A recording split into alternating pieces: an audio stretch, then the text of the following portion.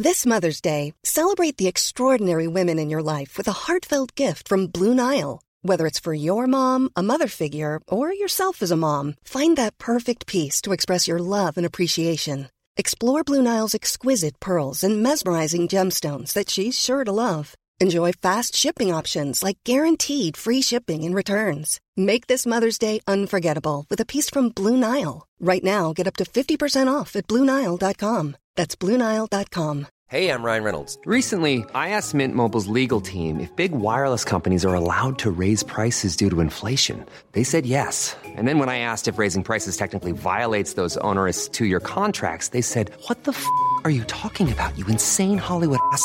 So to recap, we're cutting the price of Mint Unlimited from $30 a month to just $15 a month. Give it a try at mintmobile.com/switch. $45 up front for 3 months plus taxes and fees. Promo rate for new customers for limited time. Unlimited more than 40 gigabytes per month. Slows full terms at mintmobile.com. You're listening to Cork Today on replay. Phone and text lines are currently closed. This is Cork Today. Cork Today with JP McNamara on C103. Cork's greatest hits, C103. And good morning, our lines are open, 1850 333 103. Bernie and Sadie taking your calls and comments this morning. You can text or WhatsApp 0862 103 103, or indeed you can tweet at C103 Cork. Email across the show, jp at c103.ie. And already a number and a lot of texts and calls in regarding that interview that Phil Hogan, the Commissioner Phil Hogan, gave last night to RTE, to Tony Connolly of RTE in Brussels. That this is regarding him defending basically his actions over the last number of days of him travelling across the country and him entering the country and basically disobeying the laws that have been put in place and that everybody else is obeying over the last number of months at this stage across Ireland. Well, basically the majority of people just feel he's arrogant and that it's going back to the old style of politics of the 80s and 90s, that we're above the law, we can do what we want, and the ordinary person will have to obey by those rules that we set out. That's the general feeling on our phones and texts so far this morning. Your views are welcome on that interview that he gave yesterday. What is your view on it, and do you agree with those callers already on to us? I'll get to those comments shortly. 1850 333 103. And also on the programme this morning, we are going to be following on from yesterday's show. A lot of anger in both Bandon and Bantry. And following that, there was an emergency meeting called yesterday in Bandon, first of all, where local councillors met with council engineers, and what led, basically asking the questions, what led to the flooding on Monday night. Now, we are aware that the flood relief did work, and we discussed that yesterday because the town of Bandon, first of all, would have been under a lot more water if the flood relief scheme wasn't in place. So we know it did work, but what caused this particular section of the town to flood? And again, you had businesses which kept flooding over the years, flooding again, and they are just at their wits' end. And some saying and telling us yesterday on air that they could never have anticipated this happening again because they were told they can stay in their beds, you won't have to worry about flooding. And now they're saying if this happens once more, they won't reopen. So we'll hear from how that emergency meeting went. We're also going to hear reaction from Bantry, because yesterday we had calls from Bantry from people saying this was happening in 1986. This was spoken about, and yet nothing has been done with regards to flooding in Bantry. Our senior news reporter Fiona Corcoran, she spent yesterday afternoon in the town of Bantry. She spoke with a number of businesses that were affected by the flooding, and we'll hear from that particular from the businesses and that report from Fiona on the show this morning as well. And just go back to Phil Hogan for a minute, because while this morning and yesterday, following that interview on Taoiseach, he still is basically disagreeing with Phil Hogan, and the government in general have launched an extraordinary attack on Phil Hogan over his clear breaches of the coronavirus restrictions. And we have both Leo Varadkar, the Taoiseach, the Taoiseach Micheál Martin, and the Green Party leader Eamon Ryan all out saying that the public anger, first of all, that has led to this particular interview yesterday evening was right. But but they do disagree with what Phil Hogan has said. And they say, obviously, the future of Ireland's EU Commissioner hangs in the balance and will hang in the balance with the European Commission, not Ireland. But they still are angry at the fact that he delayed and he was hesitant about giving information when he was asked here in Ireland. But it is up to the EU. So they have come out and they have, all three of them, said that he has broken the rules of the country. Despite what Phil Hogan is saying, they have come out saying, yes, he did break the rules. They're not happy. But on that, farming groups then, they've come out over the last few days. We're going to speak with one of those farming groups this morning, the ICSA, because they feel that Commissioner Hogan needs to stay in Europe to deal with the trade negotiations with Brexit. So what's your view on that? One sector of society saying he should go, but it is up to the EU Commission to decide his future. But they're saying he should go. But then farming groups here say, no, we need him at the table so that Ireland gets the best option and gets the best output from these particular trade negotiations all over Brexit. Your view on that? I mean, does it make a difference who is at the table?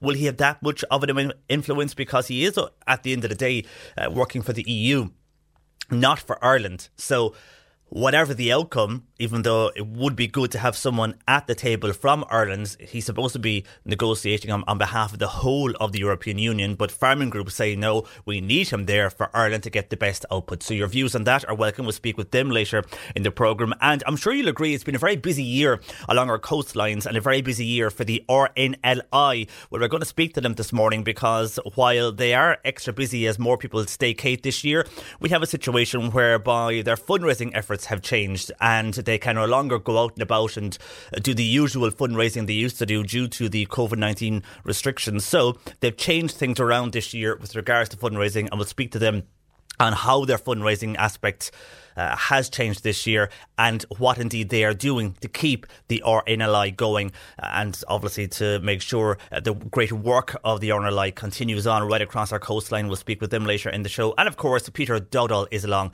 as usually he is on a Wednesday, answering all your gardening questions. If you have a particular question for Peter, get that into us across the morning on 1850 333 103 or indeed text or WhatsApp 0862 103 103. You can email as well, jp@c103.ie. So that and more to come between now and 1. And as always, your calls and comments are welcome, particularly your view with regarding Phil Hogan and that interview yesterday. We'll play a clip from that interview shortly, but just to give you some of the reaction we are getting in already to the show about this. People so far in agreement anyhow on what they all thought of the interview last night. First of all, Michael in Castletownbere says, at this stage Ireland needs to forget about Phil Hogan. He is Ursula's baby. It's her call and she is well able for the job, as is Hogan. Now, Michael says, I was a bit taken back last night to hear Mark Sherry coming out supporting Phil Hogan. Could he be our next Minister for Agriculture?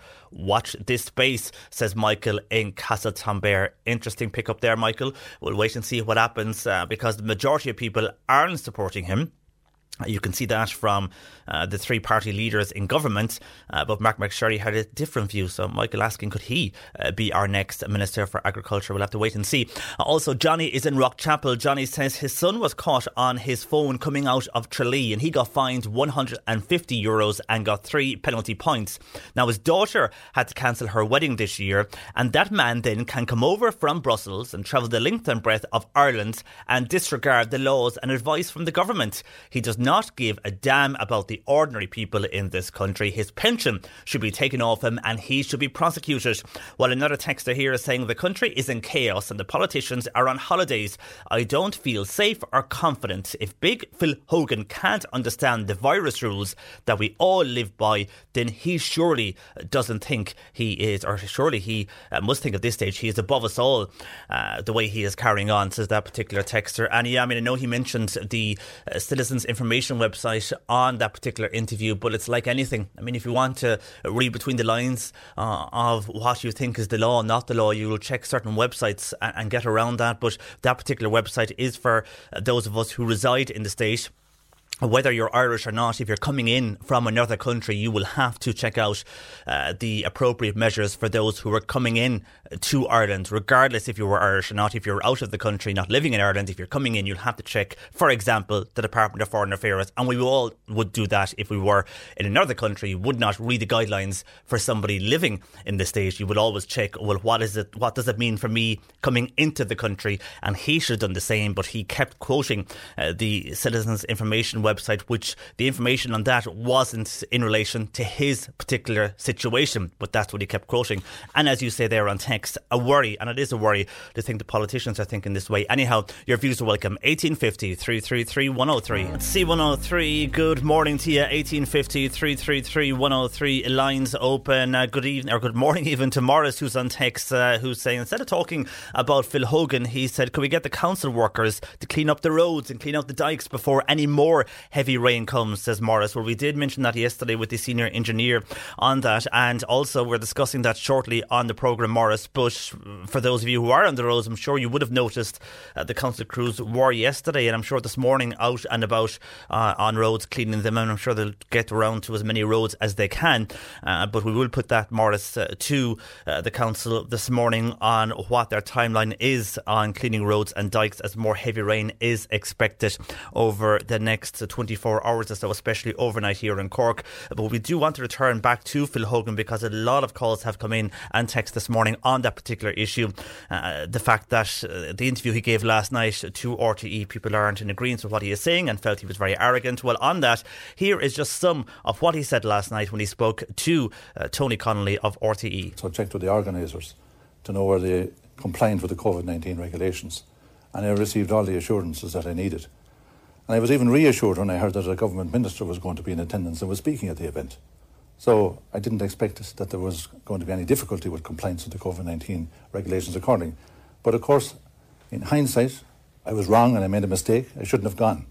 When I think of all the people that actually have cancelled weddings and events at these hotels, but also people that have lost loved ones in relation to COVID-19, a gathering of a number like that in any particular venue at the moment is wrong, and I made a mistake and I apologise. I knew that I wasn't a risk to anybody because it was COVID-19 free.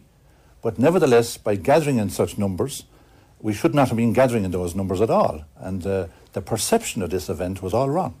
And I apologise for that, and I'm very embarrassed about it. Well, I was obliged to have a medical intervention, and it could only be done in a hospital. And when I was there over a couple of days, I did all of the necessary treatments that were required, and I was tested for COVID-19, and I was tested free of COVID-19. And this meant that I was no longer required to be in self-isolation or quarantine. But I didn't take that for granted. I looked at the Consumer Information website, which is read by hundreds of thousands of people in Ireland, which is funded by the HSE, which is the Citizens Information website. And it's clear on that website, clearly stated, that if you test negative for COVID-19, you'll get your result by a text message, and you will no longer be required to self-isolate. But that's in it's very clear. But that's in the context of having self-isolated due to symptoms. It's an entirely different requirement when you're coming in from outside the country, and RT News has checked with the Healthline today on that point, and they say even if you're COVID negative, even if you've done the test, you're still subject to the 14-day restricted movements regime. Well, I think that people in Ireland, I believe, are very reasonable people. And these are the rules. These are the rules. I was obliged to have restricted movements in the first few days, which I did. I then unexpectedly had to go to hospital for a medical intervention. My doctors tested me for COVID-19 and I was COVID-free. And I was no risk to anybody, so I was free to go, according to my medical people. Not according to the Department of Foreign Affairs? Yes, but no, hold on. And I didn't accept their word fully for that. I observed a website, which is the Citizens Information website, which is clear for anybody to see, that I could go anywhere I wished without being isolated because of the fact that I had a negative test in relation to COVID-19. And again, as we stated earlier, he read that particular website wrong. And then following that interview, Phil Hogan did tweet. He says, and that was obviously him speaking to Tony Connolly of RTE. He did tweet following that interview and he said, just to clarify, I never said that I don't accept the HSE advice. I was taking issue at the proposition put to me in the interview. At all times, I acted in good faith on the basis of the the information available to me. And on that, just to clarify everything up, the Department of Health has said HSE guidance states that when someone is restricting their movements because they are a close contact of a confirmed case or because they have travelled into Ireland from a non-green list country, they must do so for 14 days. The guidance does not state that a negative COVID-19 test shortens the 14-day restricted movement requirement. That's from the Department of Health with the HSE guidance that they have as well on their site. So your views are welcome on that. A lot of people asking regarding the penalty points that he should have got when he was caught on his phone. Mavis in Clonakilty saying, what is the situation with him not getting a fine and 3 penalty points for driving using a mobile phone? If it was anybody else, it would be a different matter. Surely the Garda should be held responsible for not enforcing the law. He needs to go. The offences occurred in Ireland, not in Brussels, says Mavis in Clonakilty.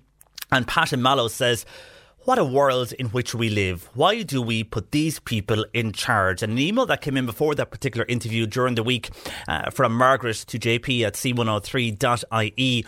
And she's just going back on everything that has happened over the weekend. She says, what a weekend of disclosures and what a small world we live in. It is a disgrace in a country where we are supposedly all in this together. Derek Cleary was very upset when he didn't get a seat around the Dáil table. He let his feelings be known in the media and was very ferocious in his disappointment. Well, lo and behold, he got his chance, and what does he do? He throws everything back in his leader's face and in his constituents' face. 80 supposedly educated people decided to flout all guidelines for that shindig in Galway. What did we learn over the weekend? We learned that politicians cannot be trusted. We learned that a judge cannot be trusted to use his judgment. We learned that Phil Hogan has a home in Kilkenny, a luxury pad in Kildare and a place in Brussels. Remember P. Flynn on The Late Late Show, says Margaret. We also learned that he can lie through his teeth. He said he travelled from Galway, from Kilkenny. He didn't. He stopped off in Kildare to collect documents for work. Was that work to be conducted on the golf course? He broke all guidelines by travelling from Kildare to Galway as it was not essential. These old boy syndicates must stop. Too much influence is exerted through these organisations. Did the government know that the event was taking place? Did Fianna Fáil not sponsor a piece of crystal worth €80 as a prize? What did they think this was for? Anyone who attended that golf shindig has no right to ask us to accept an apology from them. They gave up that right when they sat around the tables and blatantly laughed at us all, says Margaret, an email to jp at c103.ie. More calls and comments on that on the way. Cork Today on C103. Text or WhatsApp Patricia with your comment. 0862 103 103. Now, I will touch on the flooding that took place yesterday in Bantry and Bandon very shortly. Deputy for Cork South West, Fianna Fáil Deputy Christopher O'Sullivan joins me on that. Good morning to you, Christopher. Hey, John Paul, how are you? I'm fine, thanks. Just before we touch on the flooding, obviously a lot of calls coming into us regarding what Phil Hogan said yesterday in that interview to RTE. Your party leader still insists that he did break the health rules as a part of the government and a local deputy here in Cork. Are you upset and are you disappointed that somebody who is part of political life here in Ireland, now in Europe, could look at the rules and feel that he can break them and take up a different aspect of those rules and feel that it was okay to travel around the country? Upset is an understatement, I would say. I'm disgusted really with the behaviour. And I think what's been missed here is that, we're obviously getting into a lot of debate now about his movements around the country, which I feel clearly are a breach of public health guidelines. But it still remains the fact that he also attended an event where 81 people were in attendance, and that was an absolute clear breach of public health guidelines, and I appreciate he's apologised for that. But I'll just give you an example of the public sentiment out there, John Paul. Yesterday, and I know we'll be talking about the flooding in Bandon and Bantry in a minute, but yesterday I visited a pub owner in Bantry, and he was, considering what he'd just been through, he was in great spirits. He really was, and he was trying to stay positive. But one thing he put to me, and it was incredibly hard to defend, and it was incredibly hard for me to hear as the government TD, is that while he has, as a publican, made huge sacrifices, closed his pub, kept it closed in the interest of public health guidelines, he's on roughly around €200 a week, because of the fact that his premises is closed. And he's had to watch all this happen and make these sacrifices, and yet he has to stand by then and watch this Golf Society event happen and watch Phil Hogan, try to defend his actions in some way, shape or form.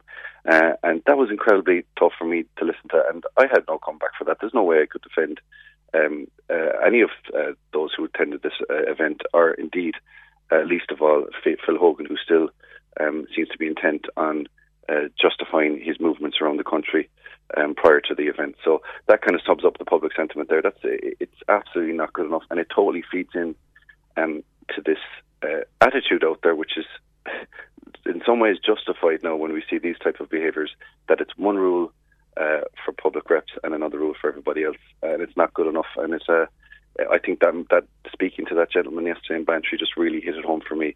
I think he needs to consider his position. I think that's quite clear. And when we have farming groups and some others who feel that we do need an Irish voice at that particular table for the negotiations for trade when it comes to Brexit, you disagree with that? You think he should go? I agree that we need an Irish voice, but I don't agree that it necessarily has to be someone who has no problem flouting the rules, I don't see why we can't have an Irish commissioner in there, but I don't see why. I don't accept that it has to be Phil Hogan. And I think clearly, as you see from your own messages that you're getting in today, John Paul, the public confidence is gone, and that's really undermining. It's undermining how we operate as a government here. Ultimately, the decision, of course, is up to us, Ursula von der Leyen, the Commission President. But I don't accept that. If we want a strong voice at the table, at the Commission, and particularly in relation to agriculture, I don't think it needs to be someone who has no issue flouting the rules. I think that there can be another candidate. We can replace him, and we can have another strong voice. It doesn't necessarily have to be Phil. And I think, as I said, his position now is very much undermined and weakened. And if we replace him, though, it isn't really up to Ireland. He could be replaced with someone from somewhere else in the European Union. It doesn't mean that it could be an Irish person at that particular table. Yeah, that's my understanding of the process. But I think we've taken enough sacrifices. We've made enough sacrifices in relation to Brexit, negotiations, and I feel that between the Taoiseach, the Taoiseach, and Eamon Ryan, that we would make a strong case for a replacement with an Irish commissioner. Now, that's not guaranteed, and I'm sure farming groups will make that case. But in the end of the day, I don't think it's a fair argument. This particular individual has clearly is flouting the rules, and I don't think it's good enough, and I think it undermines and weakens his position, and I think it undermines and weakens our position at the Commission as well. And you mentioned there, by the way, all those that were at that particular dinner in Galway, the likes of Dara Cleary. Of course, he has resigned from his post as Agriculture Minister, but still remains a TD, and there's others there who still remain within Leinster House, or indeed within the Seanad. They may have resigned from their post, but they still remain in public life. Should they totally leave, do you think, now, and resign as a TD or as a senator? No, I wouldn't go that far, to be straight up with you, John Paul. I think Dara has quite rightly taken the right decision to resign in a position from Cabinet, a position that I know that he was looking forward to, but that's beside the point. He was there, he attended the event, he would have been able to assess the numbers, and he should have realised earlier what he was doing was in breach of public the public advice and public and the regulations that were there.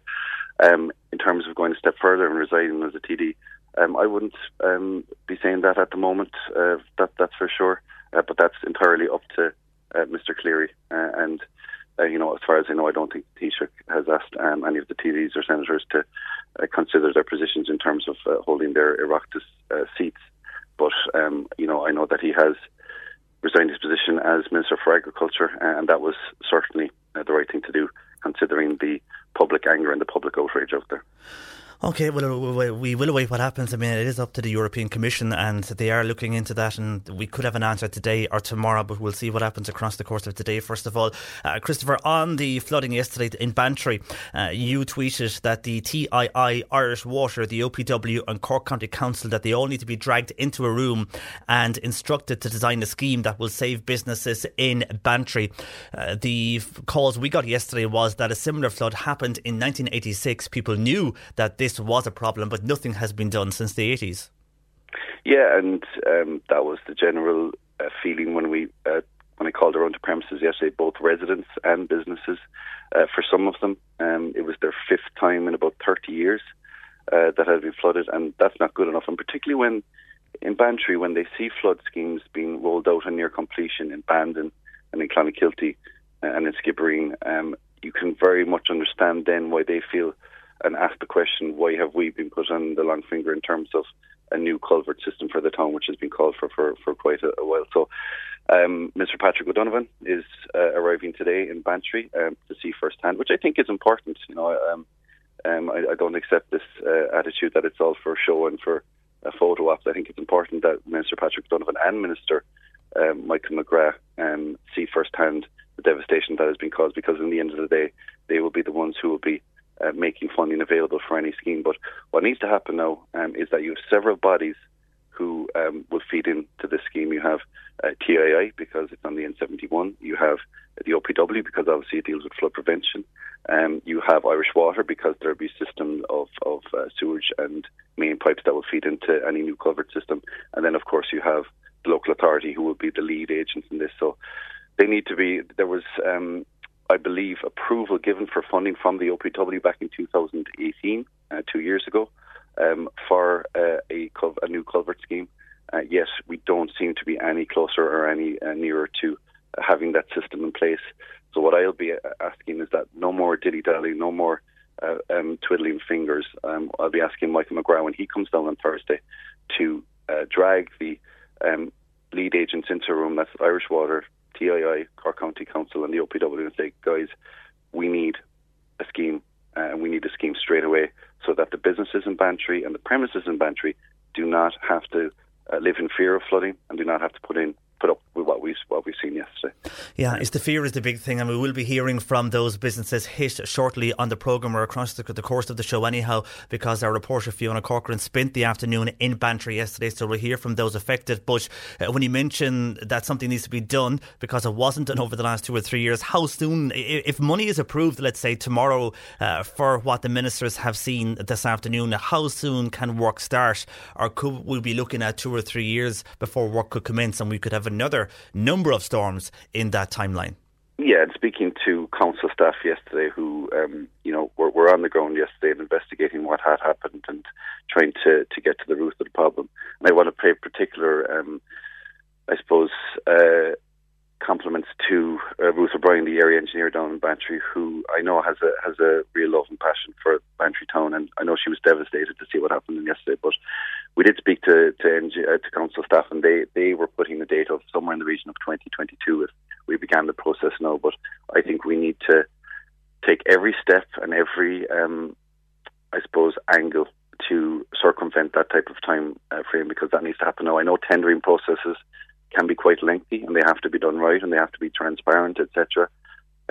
But the direction needs to be given now from government, from the likes of Patrick O'Donovan, Minister with responsibility for OPW, or Michael McGrath, who will be visiting on Thursday, Minister with Public Expenditure. The instruction needs to be given. Let's start this process now, so that the sooner we start, the sooner that we can have a decent public prevention, flood prevention scheme in place. Okay, we'll wait and see what happens over the next few days on that. For the moment, Christopher, I have to leave it there. Thanks for joining us this morning and for making contact. That is Cork South West Fianna Fáil Deputy Christopher O'Sullivan on the flooding in Bantry yesterday. There was an emergency meeting held in Bandon as councillors demanded to meet the local area engineers on what happened in Bandon. We'll hear how that meeting went. Also, we've a lot of calls and texts coming in over the last few days from parents who were concerned about their children heading back to school. A number of children did go back to school yesterday in some areas of Cork, just for a few hours to settle in. We'll just have a few comments in from parents to relieve others who were worried, but also from SNAs who are worried about going back into the classroom. So I will get to those particular comments on the concern parents have as well on returning to school across the show. But we are going to go back to the flooding issue next. Cork Today on C103. Call Patricia with your comment. 1850 333 103. A lot of anger yesterday in Bandon, especially following flooding in the town and shops affected by the flood. A lot of businesses were told that they would never have to worry again. Now, while the flood relief scheme did work, there was still flooding in some sectors and some areas of the town. We heard from Bantry, we'll hear more from Bantry later in the programme. While both towns are open for business today, there was an emergency meeting called yesterday of the Bandon and Kinsale district area, and Councillor Sean O'Donovan joined me on that as he called for that particular meeting. Good morning to you, Sean. Good morning, John Paul. Now, we are aware that the flood relief scheme did work, but the problem here was the level of rainfall, and the council issued a statement yesterday evening regarding to Bandon, and the indications they say is that the drainage and sewerage network was overwhelmed by the volume of rainfall yesterday evening. You, though, are looking for answers because you said this cannot happen again, and you don't want businesses to be worried the next time we have a heavy rainfall that the drains or whatever cannot cope with the intense rain. That's right, John Paul. Bandon's been shown off over the years, and the flood relief scheme did work. There was plenty of room in the Bandon River. I think it was the Bridewell River coming into it was the issue. The drainage on Hickey's Corner and Brady's Lane in Bandon just couldn't take the volume of water that fell. The drainage scheme that's ongoing at the moment is kind of in that area. It's on St. Finbarr's Place. It's heading to Pierce Street next, and it's going to connect up with the new sewers there. So that is the low-lying area in Bandon. So when this is connected in, we're being given guarantees basically that what happened won't happen again when the new scheme is in place, and that should be in place by the end of the year. And are they saying because of those works that are taking place that this was the reason that the two works are basically working side by side, and the level of rainfall, even though it was forecasted, maybe wasn't expected, and the systems couldn't cope? Is that what they're saying? Well, I suppose like the drains are old, and there's traditionally always been flooding at Hickey's and at Brady's Lane. They're the two lowest points in the town. So the new system should stop this flooding in the future. As I said, it's meant to be finished by the end of the year. But what was a little bit different this time was at Brady's Lane, normally it came up the drains on the street, but now this time it was coming out of the backyards of Brady's Lane pub onto the street. So we're just trying to investigate what was happening there. It's different to what was happening before. And at that point, there's also a pump an underground pump in the car park at Brady's Lane, and we're not sure if that kicked in. I've been told it did kick in last week when we had the very heavy rain on Wednesday night, and it didn't kick in this week, so I've called for an investigation into that as well to know if it did kick in last week and if it didn't this week.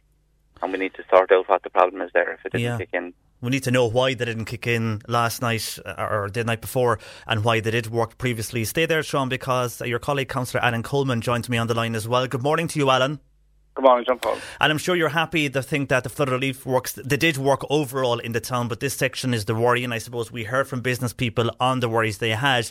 I'm sure you agree there with Sean that questions need to be answered, and you need to know more on why the underground system did not work on Monday night. Yes, it is good that the relief scheme worked in the river itself, and I think it was very helpful too that my colleague Councillor Sean O'Donovan organised a meeting of the municipal district yesterday, so that we got some information, because we'll be meeting Minister O'Donovan later today, and I think it's good that we've been briefed yesterday at that meeting. Obviously, the sewage scheme is not finished, and the sewage scheme, as we were informed yesterday, takes about 80 to 90% of the stormwater. And I suppose what we need is a review of this last leg of the sewage scheme to make sure that it picks up all of the problems that were identified in the flood 2 nights ago.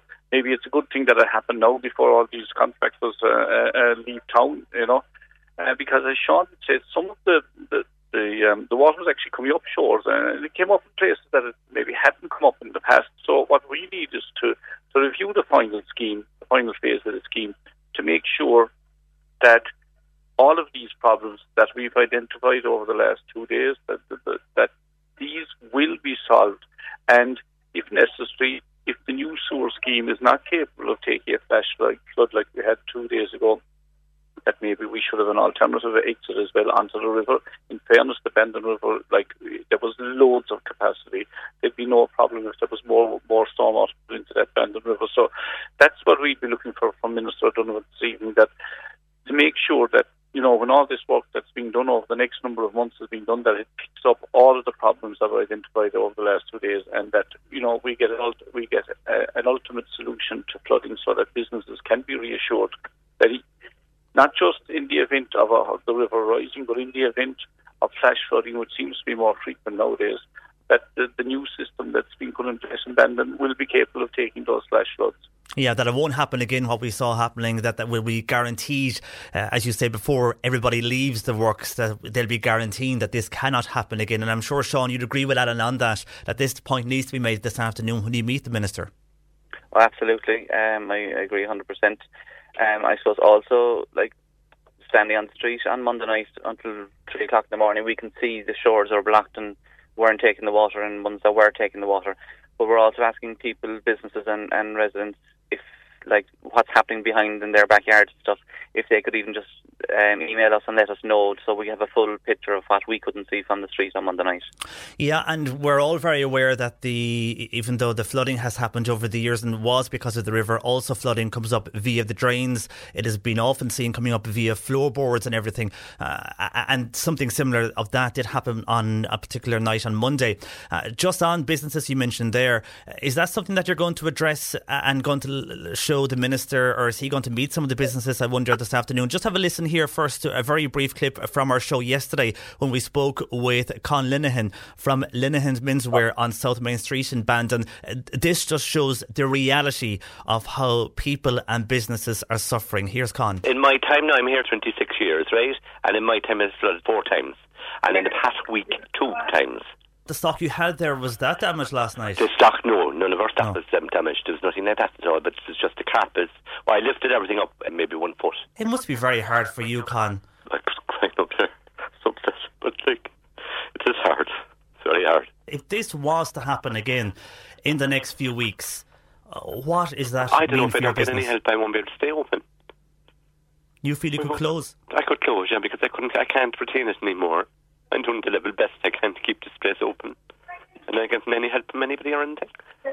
I mean, we have Project Act guys for both you and Alan out there at the moment from the council. And Alan, to think that a business could close because of flooding, if they flooded again, I mean, this is why it needs to be dealt with ASAP. Absolutely. These businesses have come so far. They've suffered so much, particularly since 2009. And to find now at the final hurdle that you have people like Con and other businesses there that are just in a desperate state. I mean, there's nothing we as politicians could say that could add up to what Con has said there. He's just summed it up. These businesses need assurance. They need to ensure that when the Minister comes to us this evening, that we will have that review. We'll ensure that this can be resolved, and the opportunity is there over the next 6 months to do it. We won't have another chance. We won't get another crack at solving the problem in flooding, and this is the opportunity, and if we don't grasp it, businesses like Con just won't survive. And Sean, you'd agree, I mean, you're a businessman, you know how hard it is these days for businesses. The businesses in Bandon and other towns like Bantry have suffered enough, but particularly in Bandon because of the works, they've had a lot of disruption.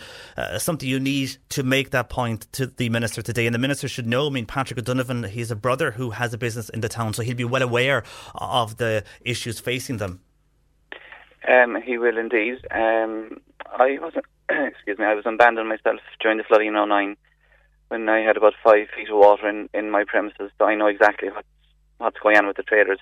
But I suppose, as well as the material damage and their floors being damaged and their skirting boards and architrave, there's the mental stress, which I think is a huge part of it, and especially there's people living over the shops and living on the street as well who were flooded on Monday night, and it's their home. They can't close the door and go home from it. They're stuck with it 24 hours a day, so it's a huge mental effect on them as well, so the stress is just unbelievable, and I just really hope this will be sorted, you know.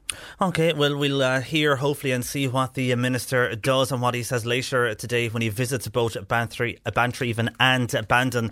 For the moment, thank you for joining us. That is Councillor Sean O'Donovan and Councillor Alan Coleman. Of course, Sean O'Donovan raising and issuing that emergency meeting yesterday afternoon that led to some answers anyway on what happened on Monday night in Bandon. Your views are welcome, 1850 333 103. We will be hearing from businesses in Bantry later in the show who were affected and were cleaning up yesterday afternoon following flooding in Bantry. Also, we've a lot of comments, of course, coming in on Phil Hogan and that interview he gave yesterday evening to RTE, and people have mixed views on Phil Hogan and what happened over the last number of days following on from Galway, and also concern from parents who are returning, well, not them returning, but their children are returning to school, and their concerns over the next few days. That and more to come. You can text or WhatsApp 0862 103 103. Good morning, 1850 333 103. Our lines are open. Bernie and Sadie taking your calls today, or indeed you can always text or WhatsApp 0862 103 103.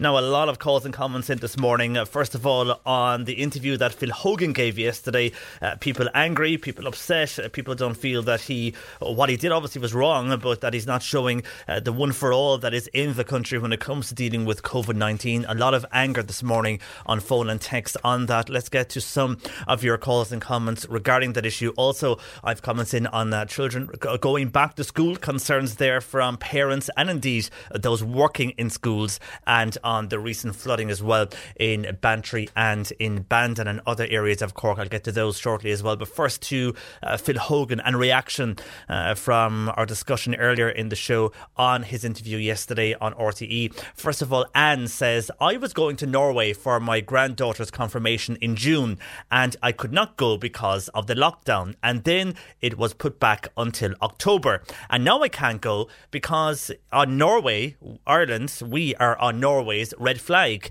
And to hear about all these government officials attending a golfing party in Galway, it's a pure sham. Here we are, the ordinary people, and we're obeying the rules and then missing out on important family occasions, says Anne Truepoint, and on WhatsApp to 0862 103 103. John is in Clonakilty. He says if Phil Hogan doesn't resign, the COVID restrictions he feels are over in this country, and I think the government know this. One in, all in, says John in Clonakilty. While Donny in Newmarket says Leo the Taoiseach Leo Varadkar, did he get an invitation, or probably did get an invitation to the golf do in Galway, but he did not go, but he should have advised all the others not to go either, says Donny in Newmarket. And is the person who organised the golf dinner, says this texter, going to be held accountable? What about the hotel? Will they be pulled up for breaking the rules, i.e. 50 people indoors? And Eileen in Mitchelstown says, one question that I would love to know is who paid the hotel and golf bill in Galway? I suppose it was the poor taxpayers again. And how much was the overall bill, asks Eileen in Mitchelstown. And Christy is in Tippeglanton, and he says, good morning JP, in my opinion that there is a great turmoil within Fianna Fáil at the moment, and Micheál Martin had no choice but to ask Phil Hogan to consider his position, as Derek Cleary has already resigned from his ministerial position on the matter, and Barry Cowan had to do likewise for a far lesser discretion, which in any case was dealt with 4 years ago, and Christie feels he was badly treated. The reality is that Phil Hogan was an embarrassment to the government due to his mishandling of the water issue, and they shifted him to Europe out of the way. Remember, he previously breached cabinet confidentiality when he leaked some contents of a budget and had to resign his position on that occasion. I may be wrong, but listening to his interview with Tony Connolly, did he not mutter words to the effect that the Garda would not have pulled him over if he knew that he was stopping an EU commissioner or maybe a politician? Hopefully, after today, he will have plenty spare time to practice his omelette making skills, says Christy Kelly in Tippeglanton on WhatsApp to 0862 103 103. Michael in Castletownbere says, without a shadow of a doubt, the Taoiseach and President of Fianna Fáil, Micheál Martin, got an invitation to that shindig, so why didn't he stop it? It's a question we have asked politicians, especially at the start of the week on the show. Did an email go out to everybody on the Oireachtas mailing list everybody in Leinster House, because if anybody who's worked for a company over the years, or big companies, there's a kind of a social aspect to companies, and either you sign up to it or you can get the email regardless, whereby they'll send out an email saying the company is having a night out on this date here. Obviously this was all pre-COVID, and everybody would get the email, and then it was up to each individual if they wanted to go to that particular work night out. Then you'd have other sectors in the workplace whereby there'd be different social groups, and you might not be involved in them, but you might still get the email to go along to play or get involved in a soccer group. They could be playing soccer. I know when I worked in insurance a good few years ago at this stage, there was a tournament where I think it was Dublin we used to go to and play against different insurance companies in Dublin, and an email would come around, and regardless if you were going or you were not going, you might go one year, you might have no interest in going the next year, you got the email, so you knew it was taking place in a particular venue, be that in where the offices were in Dublin or in Galway. In this situation, some politicians have said the email did come and they deleted the email. Others have said no. The last time I got an email from the main man in that particular Oireachtas Golf Committee, Donny Cassidy, was in 2019. So it doesn't seem everybody got the email, but certainly an email did go around, because some have told us they did get that particular email.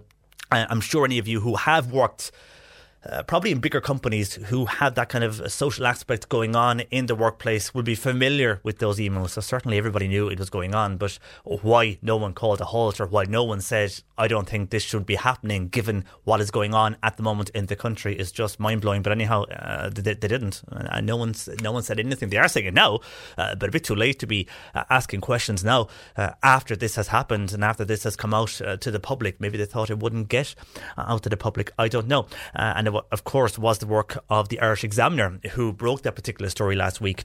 Still on this particular issue, a texter here is saying, let us not forget, this is the same man who threatened the Irish people that he'll follow us to our graves to get money from us. No man is irreplaceable, says that particular person on WhatsApp. And a regular listener here says, what an arrogant man. I hope he gets the boot. To the farmers, I say he should be replaced. He has no respect for the farmers or the Irish people in general. Better off without him. Well done to Tony Connolly on that interview. Shame on you, Phil Hogan, says a regular listener. And an irate farming family have sent a WhatsApp, and they say, as a member of the farming community, I'm appalled at the notion of keeping Phil Hogan in a job after everything.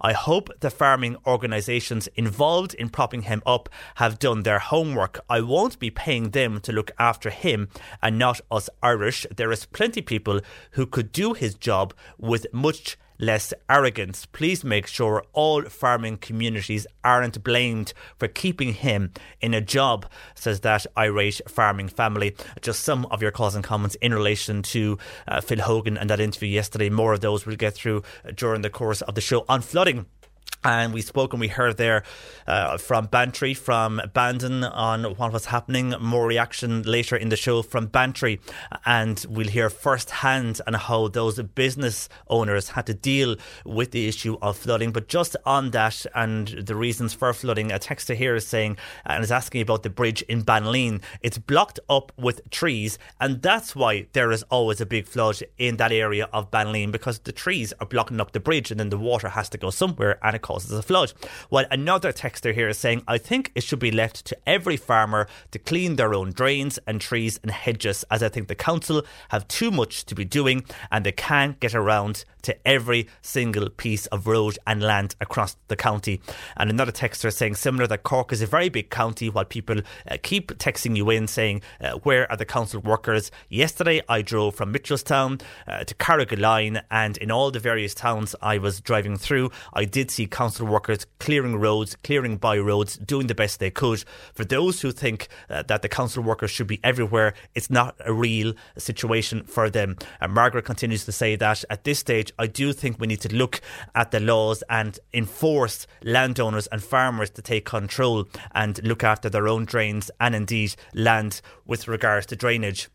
And Margaret says, yes, the majority of farmers are doing this anyhow, but you could have a situation whereby some land is owned by people who were not living in the area and they're unaware that their stretch of land is causing flooding in a roadway or indeed causing the road to fall into disrepair.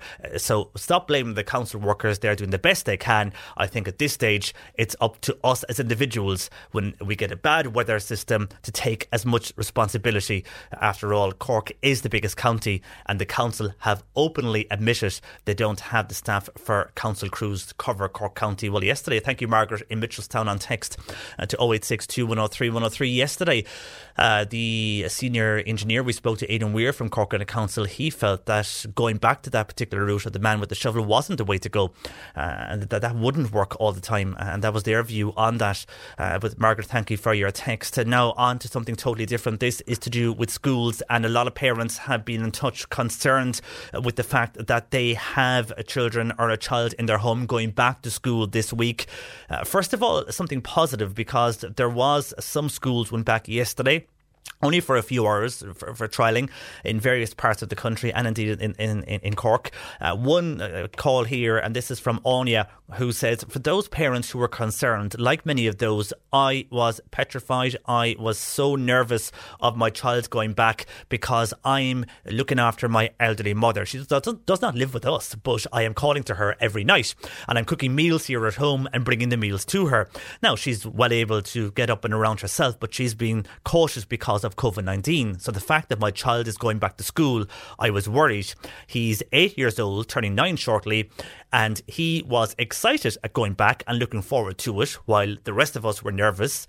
We were nervous leaving him go into the school. He came back out smiling in great form. He was happy out while we were nervous. So with regards to the children, Anya is saying for parents out there, maybe not be too worried, because from her experience, her child loved the day, was happy out, and all the various regulations that have been put into the school to protect them, somewhat anyhow, for COVID-19, it didn't seem to bother her child, and he was happy out when he came home, says Anya. So that might be a relief for some of the parents I've heard texting you in earlier on this week. Thank you, Anya, for that text. Also, another parent and others.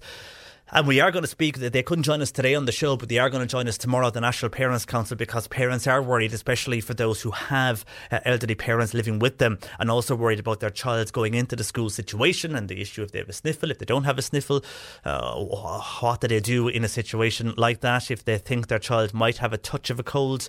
A lot of questions are being asked by parents and they're just concerned. But this is a concerned parent who has texted us in yesterday evening, and this person says, I am listening all the time about the children going back to school and the schools getting ready for reopening. The department is saying that they will make sure there is an adequate number of teachers available, but we're hearing nothing about special needs assistance. Are they going to be taking on more, or are they going to be stretched even further? Why can't the schools be allowed to take on more and let them help in other areas of the school, says that particular texter. Well, regarding SNAs, we'll have to double check that for you. Regarding teachers, I know there's a campaign on from a lot of schools watching and looking at substitute teachers, because they may need them if a teacher feels unwell, or if teachers do, for example, feel they have a sore throat or something like that. One of the symptoms that they will not be able to come to the school. So obviously principals and others are looking towards sub-teachers to fill in on days that this could be a situation. But regarding SNAs themselves, we'll double check that for you. But will they be taking on more? I think everybody at this stage who is going back to a workplace will have to take on more. And I know there was questions last week on the show from people who felt that they should be getting paid more for doing extra in their workplace, not necessarily in schools, but this was private workplaces where they were taking on extra roles. COVID officers was one of them, and they weren't getting paid and they felt they should. But I think overall most companies, and because of the financial situation across the country, and it's been so uncertain due to COVID, most people are just lucky to have jobs, considering so many people have lost their jobs or are being cut over the last number of months. So with that in mind, I can only think that, yes, people who are going back to work will have to take on more responsibilities. I mean, for example, here, the majority of us have taken on extra responsibilities, be that, filling up the hand wash in toilets or in public areas here in the building. We're all doing that particular job. Every one of us is. I did it yesterday for the toilet downstairs and upstairs. Bernie would do it, Sadie would do it. We'd update to make sure everything stock-wise for sanitising the different areas of the building is in place. So everybody is doing extra stuff, and we just take it for granted that we are doing that, and we have to, because obviously a lot of the staff are still working from home here and also in other companies. So I would presume it will be similar in the school. And yeah, it is a concern because of the school network and the way a school is totally different than any other workplace. But I would imagine that even though the SNAs you feel are stretched enough, that they could be stretched further, but that's not to say that more will be brought in if they can allow that in a place, and I'm sure they'll do what they can to support SNAs in schools. Anyhow, just some of your thoughts with regard to parents worried about their children going back to school. We will have the National Parents Council of Primary joining us tomorrow on the show, and we'll discuss that in more detail, because I know a lot of people are back to school late this week, maybe tomorrow or Friday, and again the majority I think are back next Monday, but your views are welcome on that. You can email jp@c103.ie. C103 Jobs. On today's Job Spot, we have opportunities which include a cook and kitchen manager wanted for Meals on Wheels in Mallow with 16 hours per week. Applications to the chairman, Meals on Wheels, New Road in Mallow, and the closing date is Friday the 4th of September. Caulfield SuperValue in the Riverview Shopping Centre in Bandon, they have positions to join their online pickers team. You can email bandonsman@caulfield.com, and a HGV driver is required in the Newmarket area. You must have a full clean HGV licence and up-to-date CPCs. Contact 087 6234 547 for further details, and you'll get these jobs and more online now. Just go to c103.ie/job. You're listening to Cork Today on replay. Phone and text lines are currently closed. Cork Today on C103. Text or WhatsApp Patricia with your comment. 0862 103 103. Now, the ICSA President Edmund Phelan, he has said that it's absolute. Ready to pop the question? The jewelers at BlueNile.com have got sparkle down to a science with beautiful lab-grown diamonds worthy of your most brilliant moments. Their lab-grown diamonds are independently graded and guaranteed identical to natural diamonds, and they're ready to ship to your door. Go to BlueNile.com and use promo code LISTEN to get $50 off your purchase of $500 or more. That's code LISTEN at BlueNile.com for $50 off. BlueNile.com, code LISTEN. Hey, it's Danny Pellegrino from Everything Iconic. Ready to upgrade your style game without blowing your budget? Check out Quince. They've got all the good stuff, shirts and polos, activewear, and fine leather goods, all at 50 to 80% less than other high-end brands. And the best part? They're all about safe, ethical, and responsible manufacturing. Get that luxury vibe without the luxury price tag. Hit up quince.com/upgrade for free shipping and 365-day returns on your next order. That's quince.com/upgrade. Hi, I'm Daniel, founder of Pretty Litter. Cats and cat owners deserve better than any old-fashioned litter. That's why I teamed up with scientists and veterinarians to create Pretty Litter. Its innovative crystal formula has superior odor control and weighs up to 80% less than clay litter. Pretty Litter even monitors health by changing colors to help detect early signs of potential illness. It's the world's smartest kitty litter. Go to prettylitter.com and use code ACAST for 20% off your first order and a free cat toy. Terms and conditions apply. See site for details. Essential that Ireland keeps the trade portfolio in the European Commission, because a bad Brexit outcome will devastate Ireland for generations. Well, on that, Eddie Punch is General Secretary of the ICSA and joins me. Good morning to you, Eddie. Good morning. And thanks for joining us this morning. I suppose, first of all, the majority of people understand why indeed Ireland needs to be in these negotiations, and we do need to have a seat at the table so we get the best outcome. But do you understand the anger from a farming group side of things, first of all, that is out there with regards to what has happened over the last 24 hours and the last number of days regarding our Commissioner Hogan? Yeah, absolutely. I mean, you know, like everybody else, we wonder what were people thinking when they went to a dinner after a golfing tournament in Galway. It is amazing that we have everything from former TDs who are actually general practitioners to commissioner to ministers. You know, it is, and of course the former Attorney General. It is stunning. It is a really bad error of judgment on behalf of all of the 80 or so people that were there. But however, anger is not really a policy, and we have to look at the fact right now that the Brexit negotiations are in a very, very precarious place, and the outcome of, you know, the way in which the UK and European Union does its business after Brexit will be absolutely vital to the interests of this country, not just for the next 12 months, but for the next generation. And in particular, the issue of the trading relationship between the European Union and the United Kingdom is vital. And from an agriculture point of view, if we end up with tariffs imposed on Irish exports to the UK, that would be absolutely devastating for Irish agriculture. And this obviously is the reason why you want Phil Hogan to remain, even though he's a commissioner for Europe. You feel because he's Irish, he will be able to understand what we need here in Ireland. And if he's not at the table, are you concerned in that with these various trade negotiations and tariffs you mentioned there, that we could be going backwards as a country when it comes to trading? Well, there isn't any question of it. If we have tariffs imposed, like half of our beef exports, for example, go to the United Kingdom, and it's the best paying market we have for beef. Likewise, dairy products such as cheddar are very, very dependent on tariff-free access to the United Kingdom. So if we lose those, or if in any way we don't get the right deal to accommodate continued tariff-free trade between Ireland and the UK, you cannot get away from the fact that is a really vital national interest for every rural community in Ireland. And I don't think this should really be about, you know, particular personalities. If, for example, the government could convince me that they had a strategy to put someone else in as commissioner and had a definite commitment from the European Commission that person would be, you know, if they were of sufficient experience and you know, heavyweight enough in European Union circles, that they would be guaranteed that they could retain the trade portfolio, that you know, that might be a result.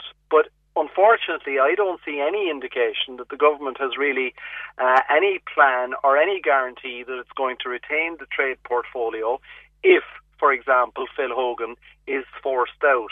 And I think the danger here is that if Ursula von der Leyen is backed into a corner, and there are all sorts of implications for this in terms of how the Commission does business, if she's backed into a corner to make a decision that she doesn't really want to, it's all the more likely, it seems to me, that she'll be not particularly well-minded to giving us, you know, back the job we had. And it is up to her to decide, you know, if we send out a new commissioner, what portfolio that person gets. It may not be trade.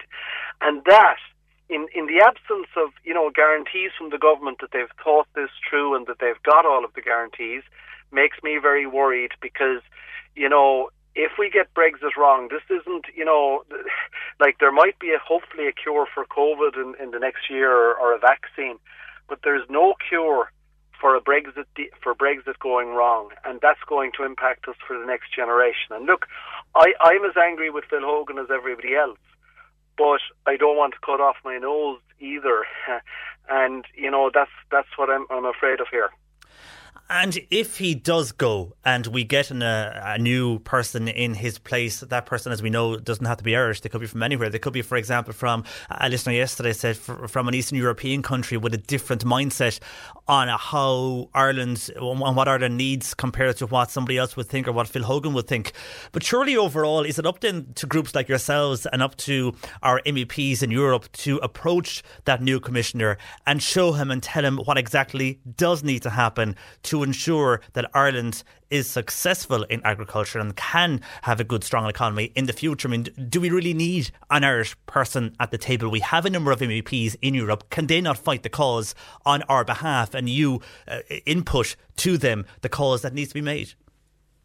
It's not really that simple. I mean, we would have a very long-standing relationship with all of the members of the cabinet of Phil Hogan, many of whom are actually from Ireland.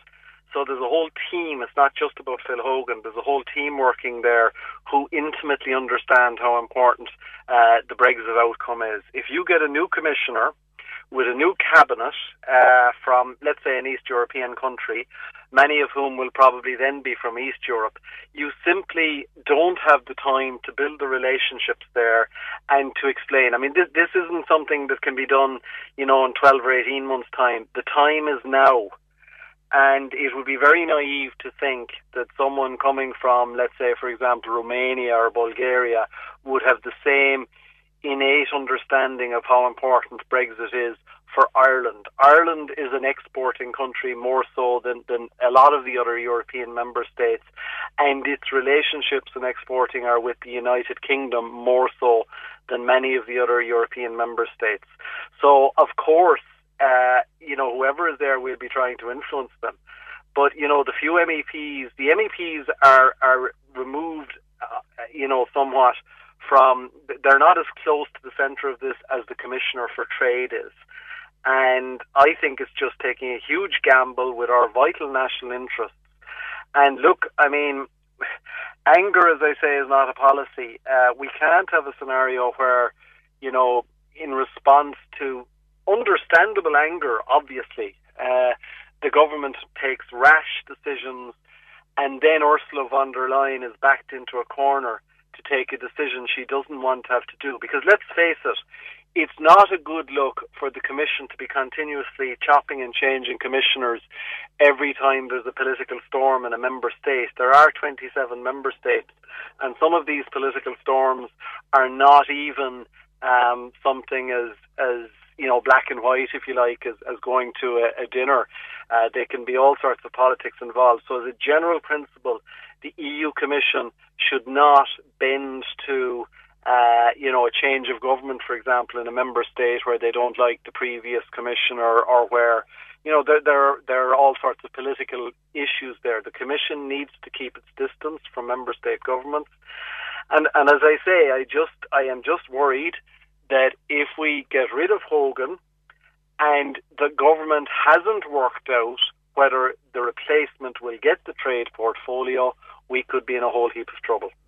And what would you say then? I mean, you're part of the Irish Cattle and Sheep Farmers Association. There's obviously other farming groups out there as well. This is a farming family who has sent us WhatsApp. They are appalled at what is happening, obviously enough, but they said they're also appalled at the notion of keeping Phil Hogan in a job, and they say they hope the farming organisations involved won't be propping him up. If they are, then I won't be paying my subs to them in the future. I hope the farming communities aren't going to be blamed for keeping Phil in a job. What would you say to farming families like that who were expressing their views this morning? Look, I can understand the anger of people.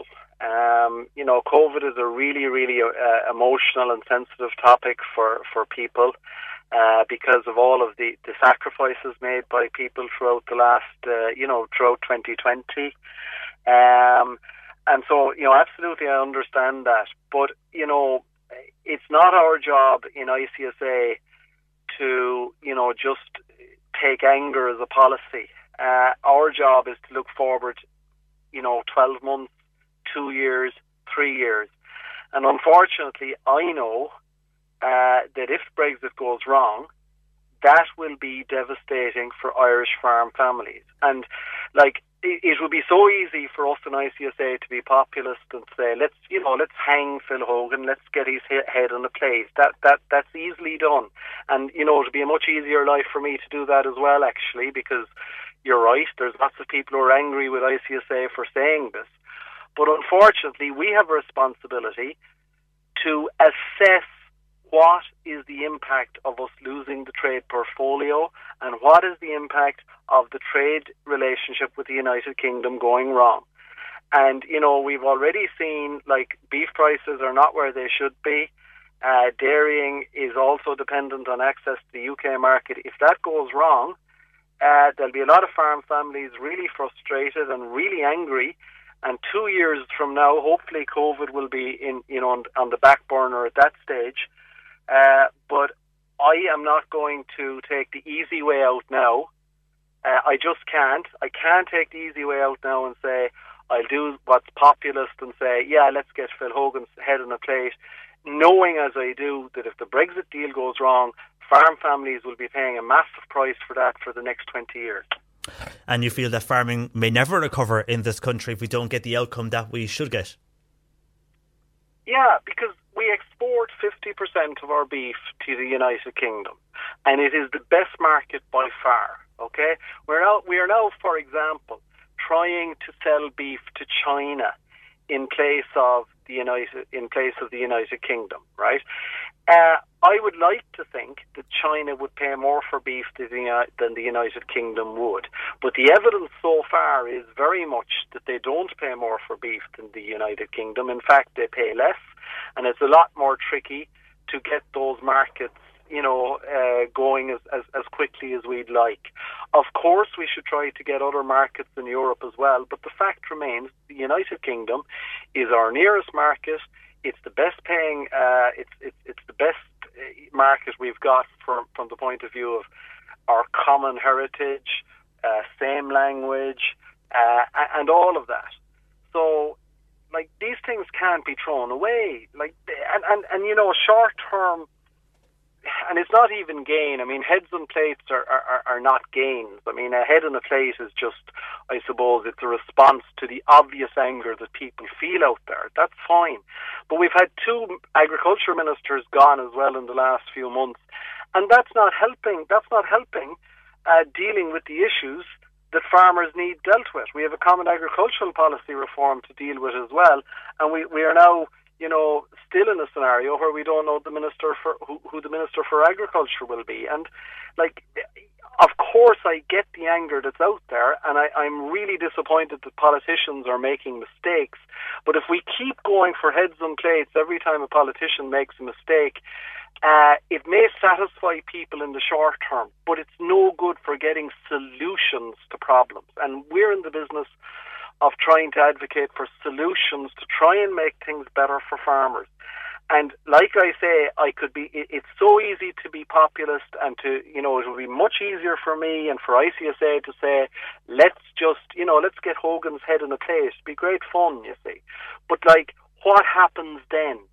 We have responsibility as representatives of farmers to move beyond, today's political controversy and look at what is the future for farming, and that comes down to we have to get a good Brexit deal.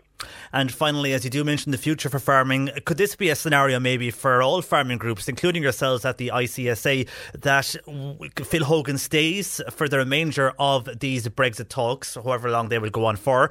And I'm not too sure what his term is as Commissioner, but then once everything is over and Ireland is happy at this particular deal, that he would go then. Is that something that would please farming groups and yourselves? Look, anything that gets a solution to this would be better than messing it up in a way that damages our vital national interest. So if that was a solution, absolutely, let's go for it. Okay, well, we'll have to wait and see what happens. I know the EU Commission President is deciding at the moment his fate. We're told a decision is expected soon. How soon, I don't know, but we'll wait and see what happens. Eddie, for the moment, thank you for taking time out to talk to us this morning on that particular issue.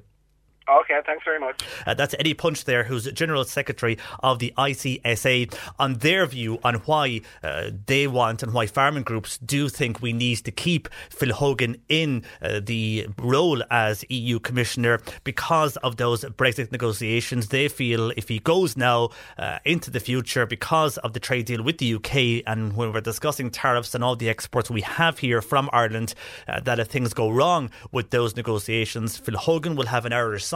he'll understand what Ireland's need, that he will put that forward, somebody else may not, and them, the ICSA that is, and other groups feel farming might never recover if we get this particular point of the negotiations incorrect. Your view on that? 1850 333 103, text or WhatsApp 0862 103 103. I know Michael in Castletownbere earlier mentioned about the Fianna Fáil TD Mark McSherry, and he was questioning about Mark McSherry and the fact that he was actually supporting Phil Hogan. Well, this morning, Mark McSherry has come out again, and he has says that a line now needs to be drawn under this controversy. This is the Fianna Fáil TD Mark McSherry discussing this and saying this earlier on. Frankly, I'm frustrated at the distraction it's become, to the extent that we need to find cohesion and focus on our own strategy here, which has not been good in recent months due to the calamitous own goals that have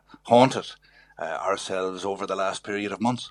So, are they right? Should everything just be a line drawn under all of this? The interview's been given, farming groups want them to stay. The overall view, though, from the country is that he should go, and that something should be done to reprimand him. Anyhow, mixture of views there. Let us know. 1850 333 103. The work of the RNLI across our coast, it's just fantastic what they do. A bunch of volunteers saving lives, and they've been saving a lot more lives this summer because of the amount of people who are staycating, and a lot of those people who are staycating in Ireland are coming here to Cork. But the RNLI, of course, rely on funds and volunteers, and they rely on the people on the street to fund them. Now, this year, a lot of things have changed with COVID, and restrictions are in place with regards to fundraising. So how are they fundraising now, and how has it been for them in that matter? We'll speak with the RNLI next.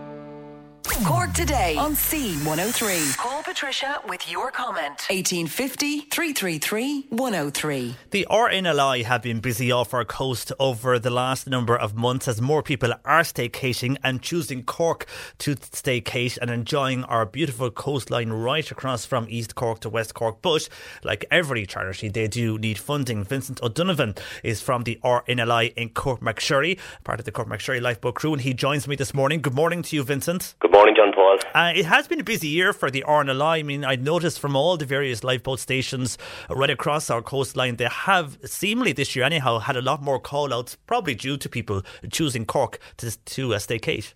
Yes, John Paul, and it's been a very difficult year for all of us in the country, and the past 24 weeks, I suppose, have been very challenging for all of us in the rescue services around our coast. But thank God, all of the agencies, including all of the RNLI lifeboats, have been operational on all call-outs as required every day since the COVID struck us. And it's not easy on all our volunteers, but it's amazing to see that great determination on all our lifeboat crews and officers around the coast to make sure that when help is needed, the lifeboats and the rescue services are launched immediately. And you quite rightly said, the coastline is busy, and thanks be to God it's busy, because it's probably kept us all a little bit sane over the last 24 weeks, and we have a beautiful coastline. Yeah, and you know that more than anybody else there, where you are in Cork McSherry and the beautiful bay you're looking over there today. With regards to Cork McSherry, I mean, you've a host of volunteers there, and like other lifeboat stations, without those, you simply could not go out and save lives at sea. Absolutely, we'd have 30 volunteer crew members in our station. We'd have volunteer officers, fundraising, educational officers, similar to every single lifeboat station around the country and around the 8 stations in the coast of Cork, And it is challenging times. It's challenging times for exercising. It's challenging times for staying safe on the sea. And, only a couple of days ago, Baltimore under Cox and Kieran Cotter were out in Storm Francis, and, the Ewan Hall under Helen Chris Collins were out under Storm Francis. So, whatever the weather, the lifeboats respond, and they have to respond, and they respond quickly. And I presume, Vincent, you yourselves have had to put restrictions and different measures in place within the lifeboat station and on the lifeboat as well due to COVID-19. Oh, yes, absolutely.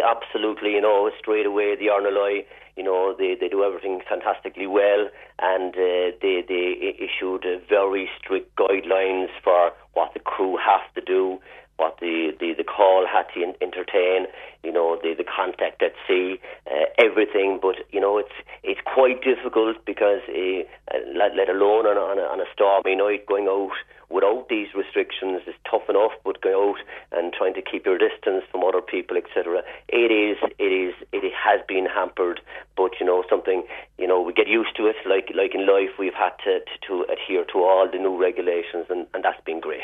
And one thing we've noticed this summer from the rescues carried out by the RNLI, and I suppose it's a warning for people to be careful as well, and not to be using the inflatable devices that we see people going along and buying in various stores and then going out at sea using them. Something that I'm sure you may have seen yourself in, maybe not in Cormac-Sherry, but in other RNLI stations whereby they've had to go and rescue people using inflatable devices. I know we had situations where members of the public indeed were doing that also over the last week or so. Absolutely. Look, I'm scratching my head always when we talk about the inflatables.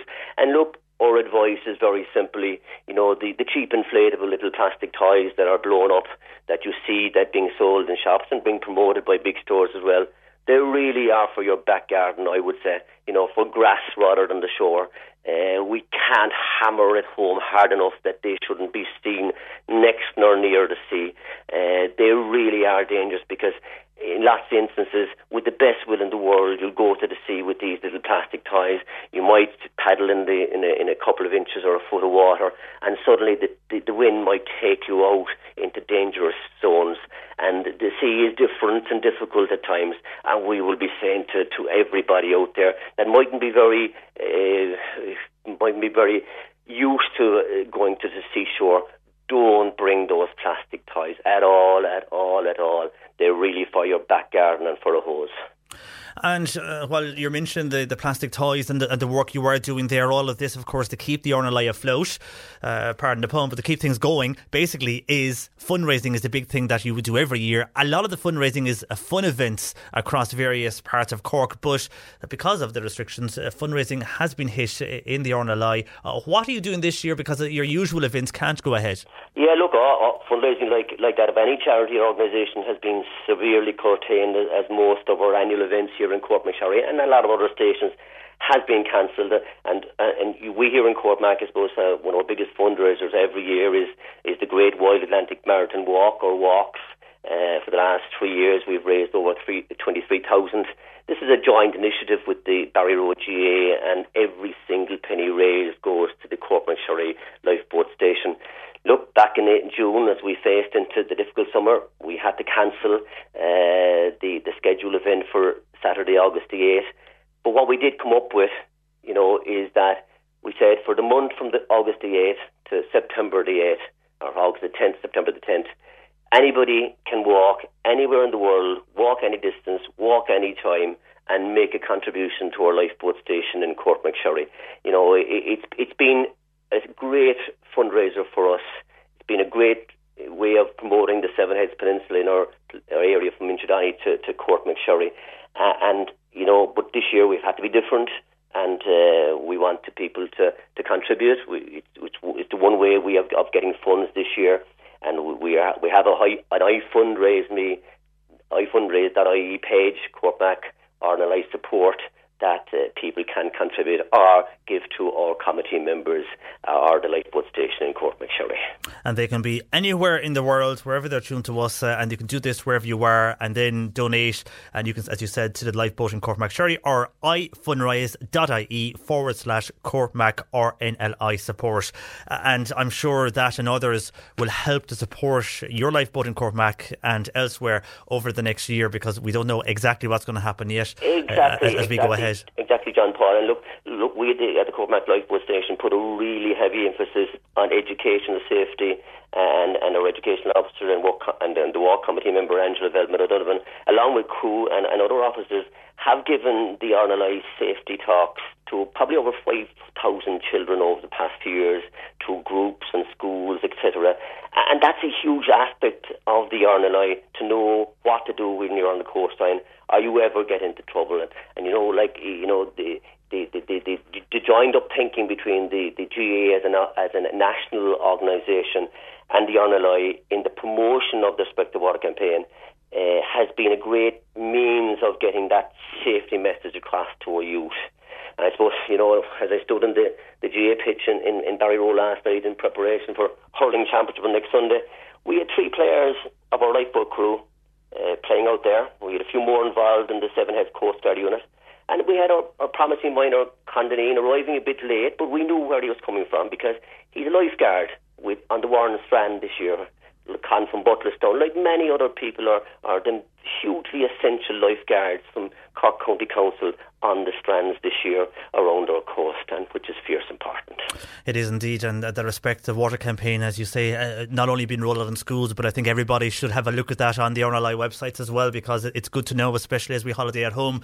And the lifeguards busy this year, Vincent, because we've seen that uptake on those visiting our beaches as well over the last 3 to 4 months. For the moment, Vincent, thanks for joining us, and again, best of luck to all the volunteers there at the RNLI in Cormac and elsewhere as well. Thank you very much, John Paul. Thank you. That is Vincent O'Donovan there joining us from the RNLI in Cormac-Sherry. Again, you can walk wherever you are and you can donate online for them to continue their fundraising efforts and continue the great work they do there with the RNLI. You can go to ifundraise.ie/Cormac RNLI support. Peter Dowdall is along following 12:30. He'll answer all the gardening questions that we get in for you, so we'll get through as many as we can anyhow this afternoon. But if you have a gardening question for Peter, you can call Bernie or Sadie 1850 333 103, or indeed text or WhatsApp 0862 103 103. Peter on the way after 12:30. A lot of calls and comments in on various discussions we have been discussing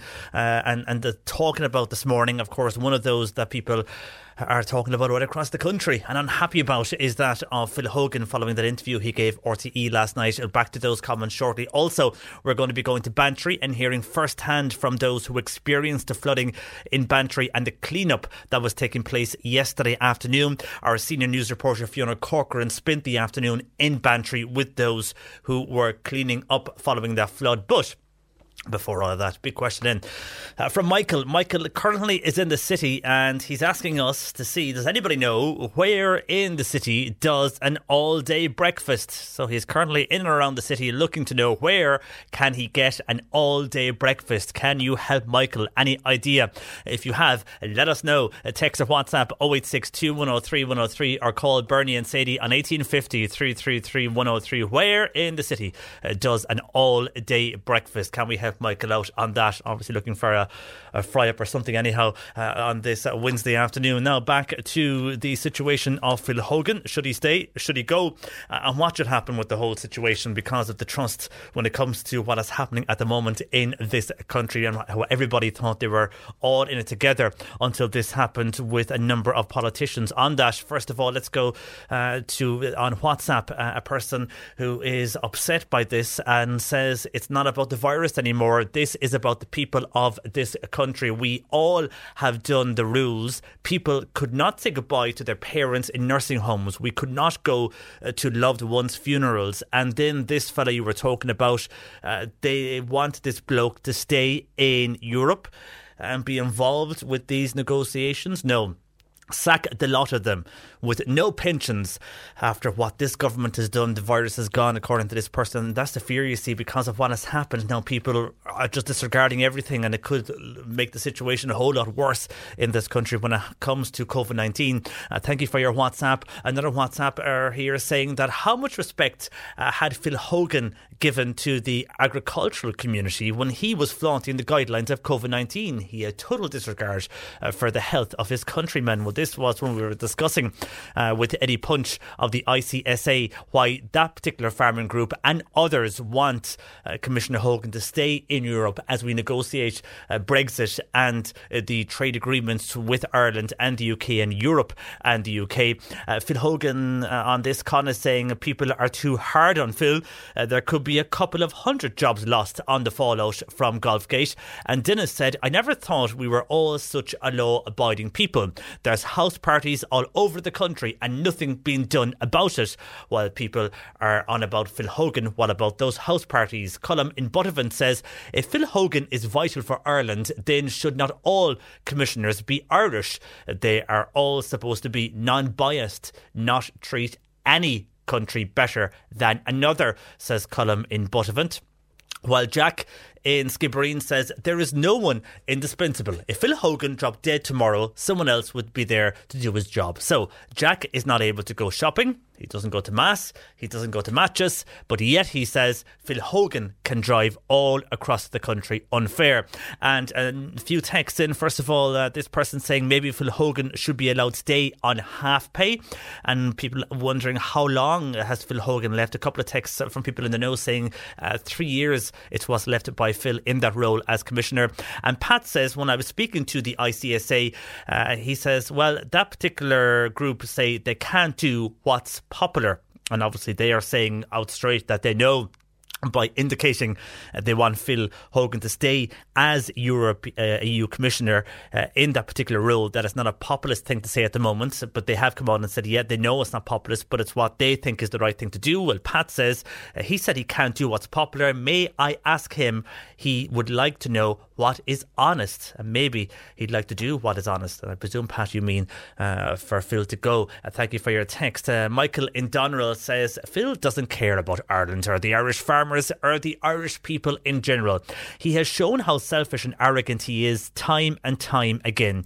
I think he should be fired and sent home without his numerous pensions. Not sure was he an Agri or Trade Commissioner at the time of various deals in the Mercer deal when that was passed, which would allow thousands and tons of inferior beef being brought into Europe with little or no regulation, while us Irish farmers are downtrodden with rules and regulations at every turn. As a previous texter pointed out, the Irish government sent him to this unelected position in Europe only to get him out of their way here, says Michael in Doneraile. While Mairead in West Cork says we most definitely need Phil Hogan in Europe. Brexit and Ireland's dilemma is bigger than him, but we need a voice, and an Irish voice, at that table. I don't condone what he did, but he has so much experience and we need the trade portfolio, says Mairead. While Michael in Castletownbere, when I was speaking with Eddie from the ICSA, Eddie Punch, who's General Secretary of the ICSA, Michael says, thank God that someone is talking sense on the airways with you regarding this matter. And on to something totally different. This is to do with the high winds, I suppose, we've had over the last number of weeks at this stage, and trees hanging down and falling down. But this particular lady lives in Bandon, so maybe we can help her out by way of advice. She's living in a private house, but next door the house is rented out. Now, their trees, they're hanging over her fence, and they're very big trees, and she says if they fall on her house it will be destroyed, and they're also blocking the light. Now, the landlord said he would fix this, but nothing has been done since. Any advice on this? Well, apart from going back to the landlord and maybe harassing him to do it, has anybody advice on that? If the landlord has said he would fix this, but nothing is being done for this particular lady who's in her own private home, but the house next door rented out, and she's afraid the trees, they're big trees, if they fall with more high winds, they could destroy her house. Also, the trees are blocking her light. Any advice? Because she's obviously gone to the landlord. He has said he would fix it. Nothing is done. Has anybody else been in that particular situation? Let us know for that particular lady in Bandon. On the issue of flooding, which we are returning to shortly, but Sandy says she drove from Drina to Ross via Knockavour recently, and some road stretches were surfaced but showing signs of water damage. Now, water is flowing all along that road. Verges 6 inches high prevent the water from entering the roadside drains, some 18 inches deep. Now, near the old male school, the road has trenches capable of ripping car tyres, and also the verges need to be removed annually properly and not thrown up on fences to fall back into the drains. That is why the roads are in disrepair on that particular road that she was driving in, I presume, in the last few days from Drina to Rosscarbery, Rossmore. Sandy, thank you for your text to 0862 103 103. And on scams, we had a few calls earlier this week on various scams. The first one here, and this is a scam, so beware of this. Sean in Bantry says, I got a scam call from Amazon earlier on saying his account was overdrawn and the scam artist was telling him to press a button, but Sean in Bantry hung up. And yes, the best thing to do, Sean, hang up on those. If they are scams, it's been known. Amazon have come out and said that they are scams. They're not doing that. But when you press usually one or two or any button, it can actually reverse the call charges and you could be left with a very high phone bill. Or else then what happens is you press the button and they look, of course, for your bank details. And unfortunately, some people do give their details and then you'll notice a huge amount of money or a small amount of money over time taken from your account. So best to hang up. Thank you, Sean in Bantry. Those Amazon scams still doing the rounds. And earlier on the week, it was Baz also in Bantry was alerting us to a scam text that was going around claiming to be from Permanent TSB with a link. Now, he sent us on the link, and even looking at the link, I knew then it was a scam text because it had a link of open24-bank.com and Permanent TSB's website. If you are online banking with them, you'll know it's open24.ie. So they say themselves, if you see anything like that, like open24-bank.com or open24-lodge.com or anything like that, it is a scam there. Obviously look for the credentials and the security mark on your webpage and all of that. But they do say to be careful of those texts because Permanent TSB said to us this week that there are a number of fake texts in circulation claiming to be from them, and obviously again they will never ask you to divulge any of your full security credentials to them. But if you have responded to one of those, they're asking people to contact their fraud department at Permanent TSB. So if unfortunately you have responded to one of those texts and you have clicked on those links and given details, and again Permanent TSB's online banking is open24.ie, but if somebody by accident thought maybe this is real when it's actually a scam, and you have their fraud department at Permanent TSB can be contacted on 01669 5851. That's 01669 5851 for Permanent TSB, their fraud department, just in case someone out there unfortunately has clicked on those scam texts. But beware, there are scam texts doing the rounds from Permanent TSB. 1850 333 103 lines are open. Your gardening questions are welcome. Peter along shortly, or indeed you can text or WhatsApp 0862 103 103. Somebody asking, did we get a reply from the Taoiseach's office as we mentioned last week on the show in relation to drive-in bingos? No, we did not get a reply. We'll send another email to them, and they never came back. I do know some drive-in bingos, not all now, but some have cancelled over the last number of days, but we've got no official response from the Taoiseach's office on that.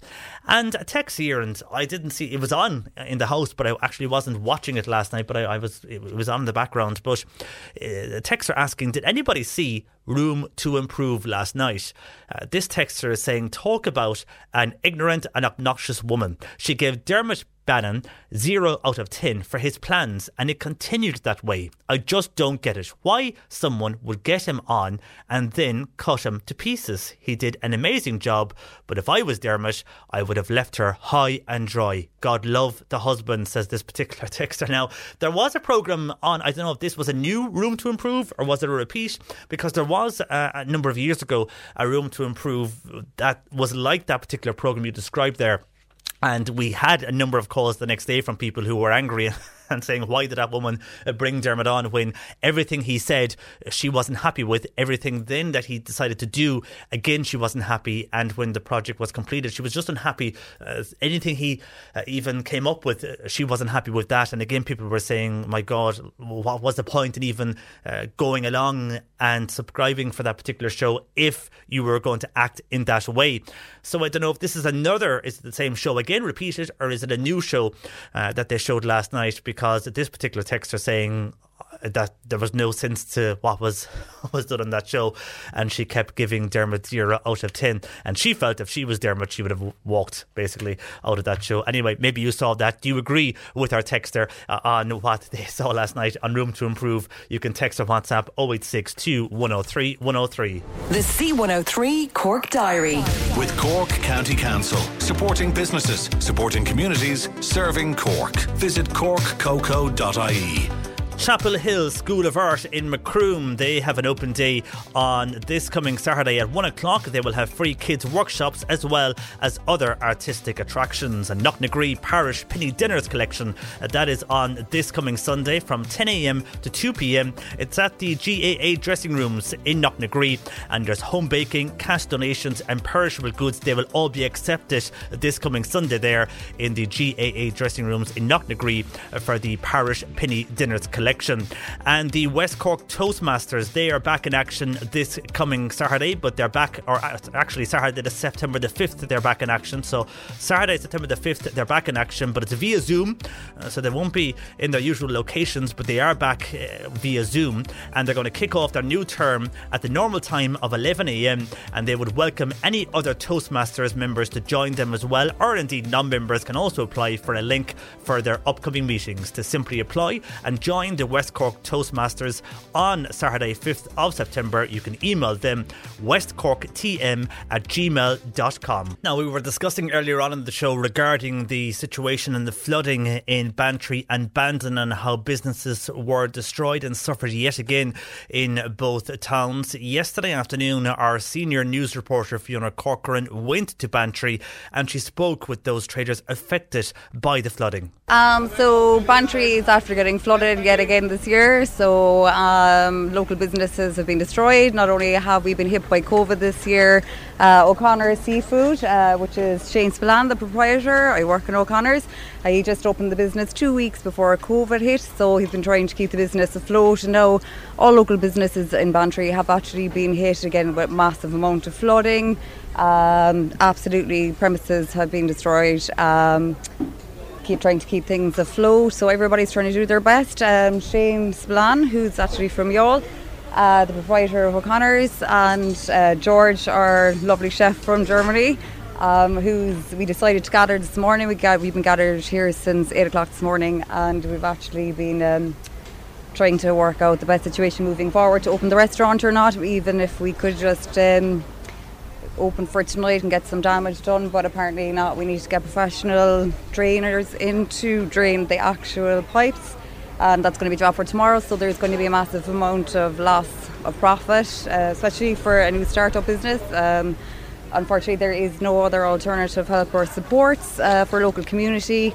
The guys, fair play to them, are actually now going around, and we've been cooking inside in the kitchen. Beautiful thyroid curry from the menu. Lovely fish curry from the menu, and some tomato soup from the menu as well. And we're going feeding the whole of Bantry for business owners to try and perk up everybody on such a sad day. I rode Wiseman, and it's Wiseman's general drapery, footwear. Got a phone call at 12:10, was in 10 minutes later, came in the hall door of the house, came up past the wellies. There was 2 feet of water in the hallway. There was 18 inches to 20 inches inside the shop. Everything was floating out towards us. It just was awful. There's some of the back to school stuff. We were just getting into some of the winter stock coming in for the winter because of COVID all along. None of it was coming through, and it was just coming through this week. Some of my black school shoes destroyed. Can't put them out. They're going into the bin. I got 6 cartons from another company in England. I lost 2 cartons there. There's just upset isn't the word for it now. It's just browned off. It's upset isn't the word for it. It's Adrian Cronin, and it's Cronin's Bantry Photo. We were at home. We got a call at 12:30 that the New Street was flooded. Normally it wouldn't come that high here on the street. We popped, myself and Caroline came down, opened the doors to find about 5 or 6 inches of water, frames floating, stuff that people had dropped off to be framed floating. Thankfully we were able to brush out the shop with squeegees and stuff. The neighbours were fantastic, the Hurleys and the Murphys next door, and we got it cleaned out, came in this morning, vacked it. Thankfully it didn't affect the printers or the computers, but we definitely lost 2.5-3 grand's worth of stock anyway, that we know of so far. Like Mary Kelleher, Larry Hand's Cafe. We just got a phone call last night. We came in, the whole place, the street was totally covered. The picnic tables outside, the seats were completely covered. The water came in, it burst part of the wall in the back of the building as well, because we don't have a back door, so the water was, I think there's some sort of a drain or something between these two buildings, or something to do with the river. And that burst, so it came in from every direction. Normally it comes in, and because it's the tide, and it goes back out again quite quickly, but it was static last night. It came in, it stayed. It's dirty water, like it's disgusting. This is a flood that shouldn't have happened, because the problem has been there for years, and we've been hearing about it for years and years. That needs to get sorted, the culverts need to be done. This can't happen again. No business, no town can sustain this sort of thing happening on a regular basis. And that's the reaction from Bantry yesterday afternoon from those businesses who weren't affected by that flooding. Thanks to our senior news reporter Fiona Corcoran, who spent the afternoon with those businesses. And while you can hear there they're working together in Bantry. They're doing the best they can now to clean out the businesses, and they're back open again for business there. But it's just the fact that this has happened.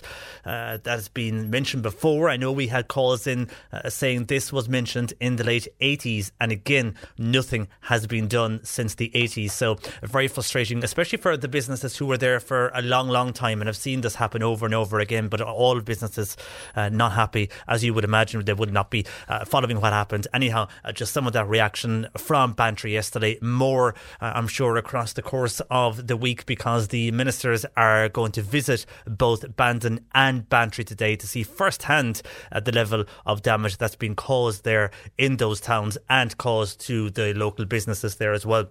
What will come out of that, we'll have to wait and see. Anyhow, there's the reaction from Bantry yesterday. Now back to Michael, who was on to us, and he was looking to know, he's in the city at the moment, he wanted to know where in the city does a good all-day breakfast. And Michael, I can tell you, the majority of people have come back to us, including Noreen, saying tell that man Michael to go along to Tony's Bistro on North Main Street.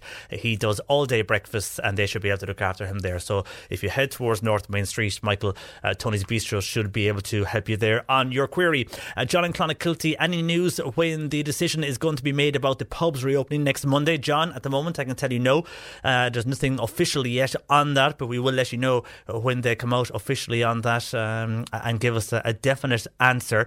We'll bring that to you. Also on Dermot Bannon's show last night, and this is where we had an earlier texter saying that the particular woman who was on with Dermot Bannon, he basically came in to change her house around, and everything he did, she gave him 0 out of 10 for all his plans. And basically people are saying, and including our earlier texter, that if that was her, she would have walked and left that particular woman high and dry, because whatever Dermot did, she wasn't satisfied. Well, on that, yes, a few texters from Nora here who's saying, I agree 100% with you.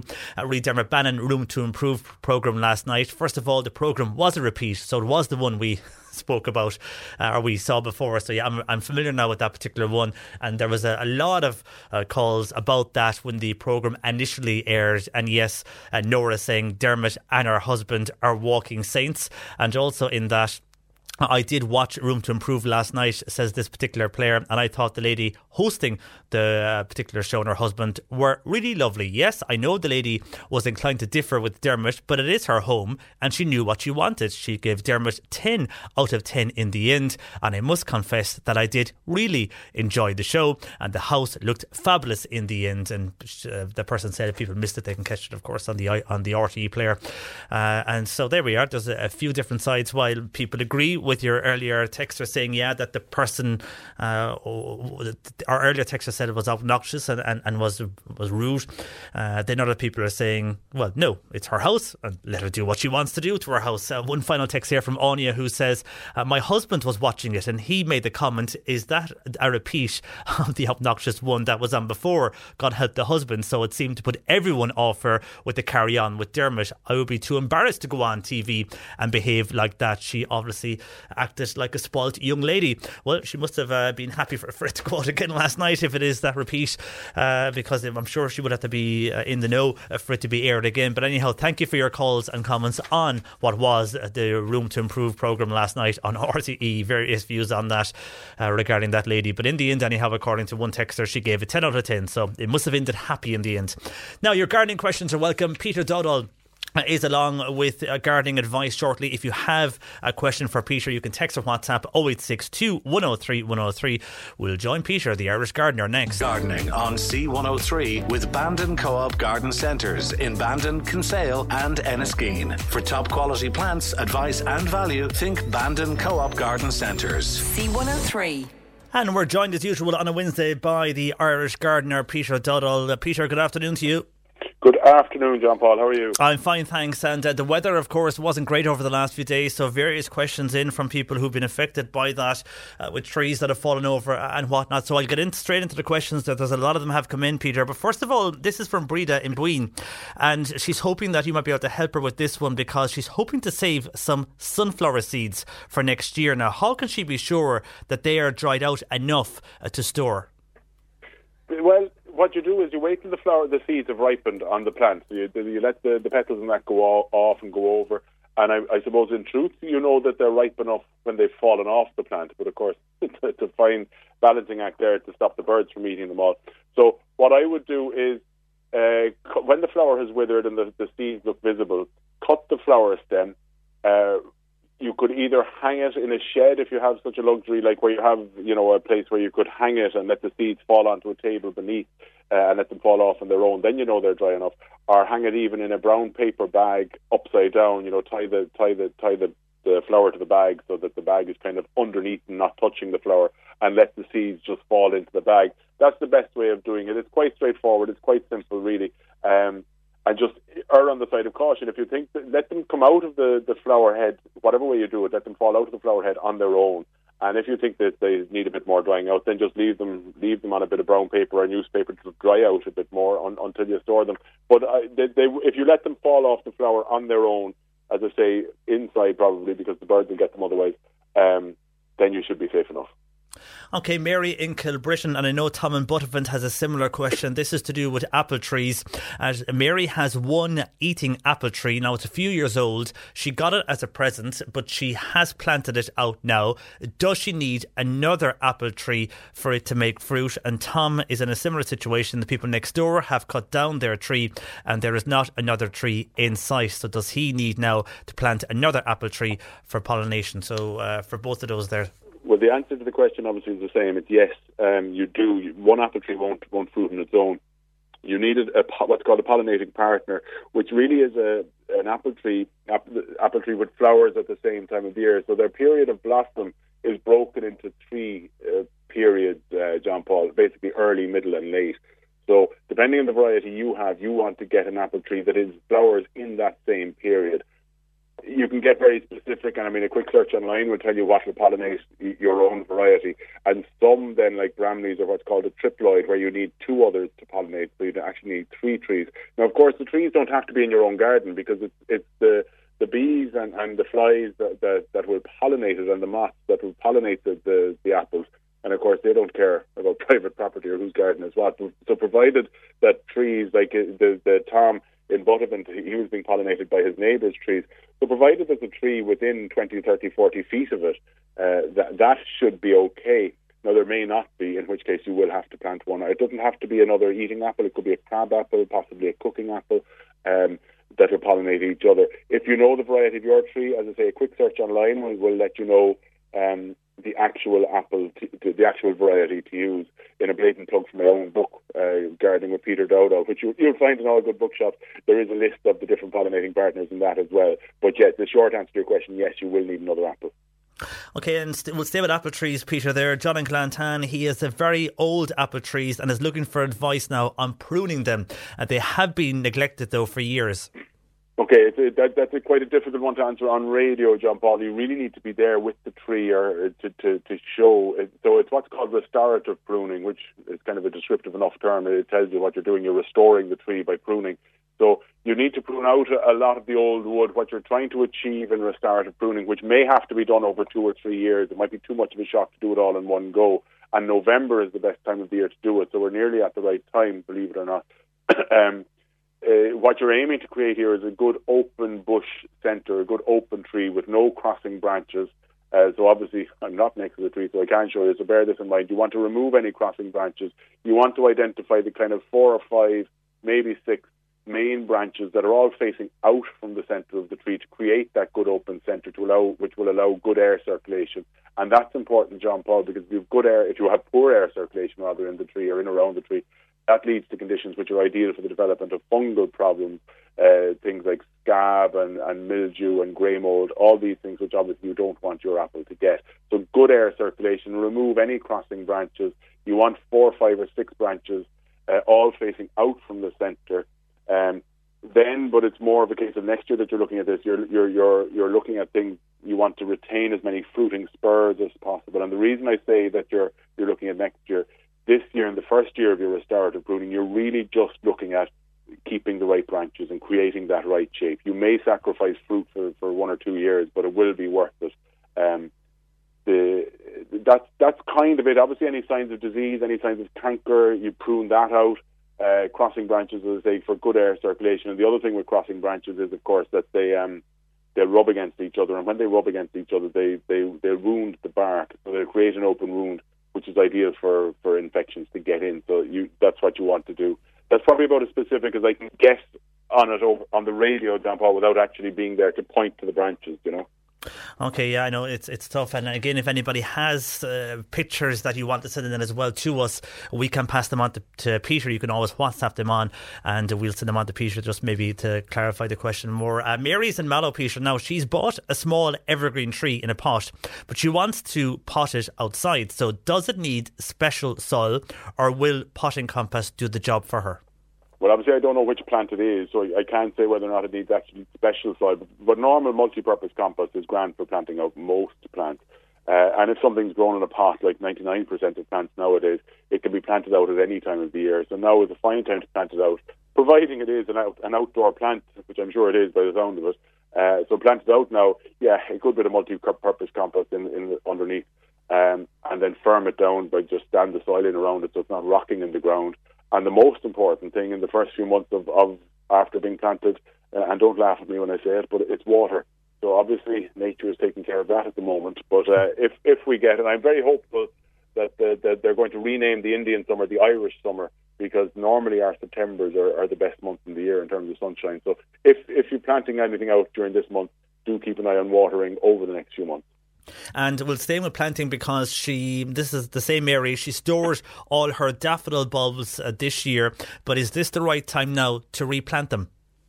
You're coming into the right time to replant them. I'd normally hold off to kind of October before I plant any of the bulbs. With daffodils, you could start in mid-September, all right. But with tulips and things like that, I'd keep them. I know she's asking about daffodils, so yeah, second half of September into October, and stagger the planting, because that means if you stagger the planting now, in other words, do a few this week and a few next week, and then you're going to stagger the flowering period as well. You'll have a longer flowering period. But other bulbs like tulips and alliums and other of these spring flowering bulbs, I do recommend leaving them till later, till the ground gets really, really cold. Anytime between November and even January for those tulips and alliums. But daffodils you could certainly start mid-September into August or into October.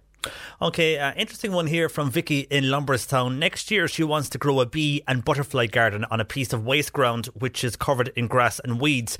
But how can she stop the weeds from taking over without using weed killer? Well, what is the weed, I would ask? What is a weed? Well, that's true too, especially in those type of waste grounds. Yeah. So it's a difficult one to answer, because I don't mean to be facetious or cheeky by saying that, but what is a weed? Like, but a flower growing where we don't want it. So what you do when you're sowing a wild, there's two ways of establishing a wildflower area. Number one, you just leave what's there and let nature do its thing.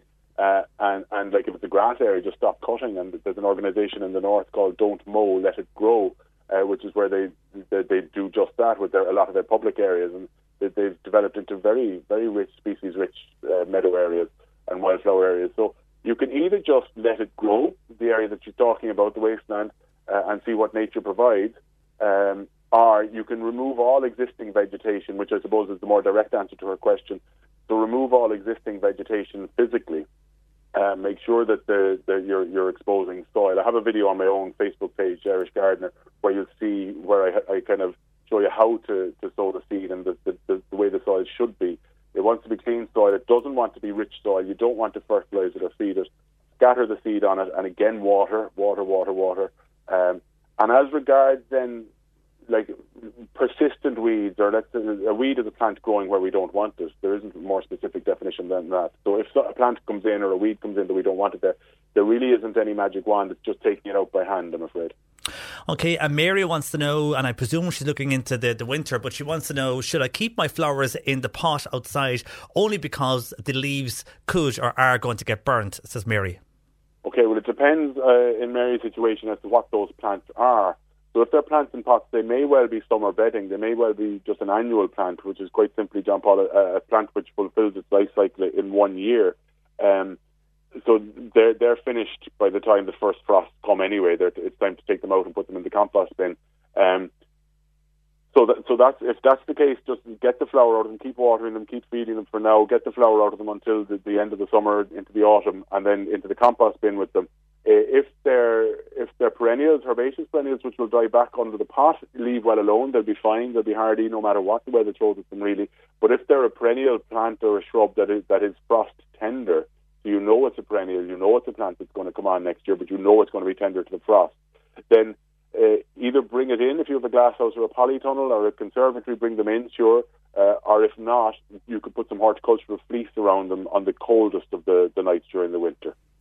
And another question from a different Mary. This is to do with weeds, and she wants to know, what's the best weed killer to use on a stone yard and a garden path?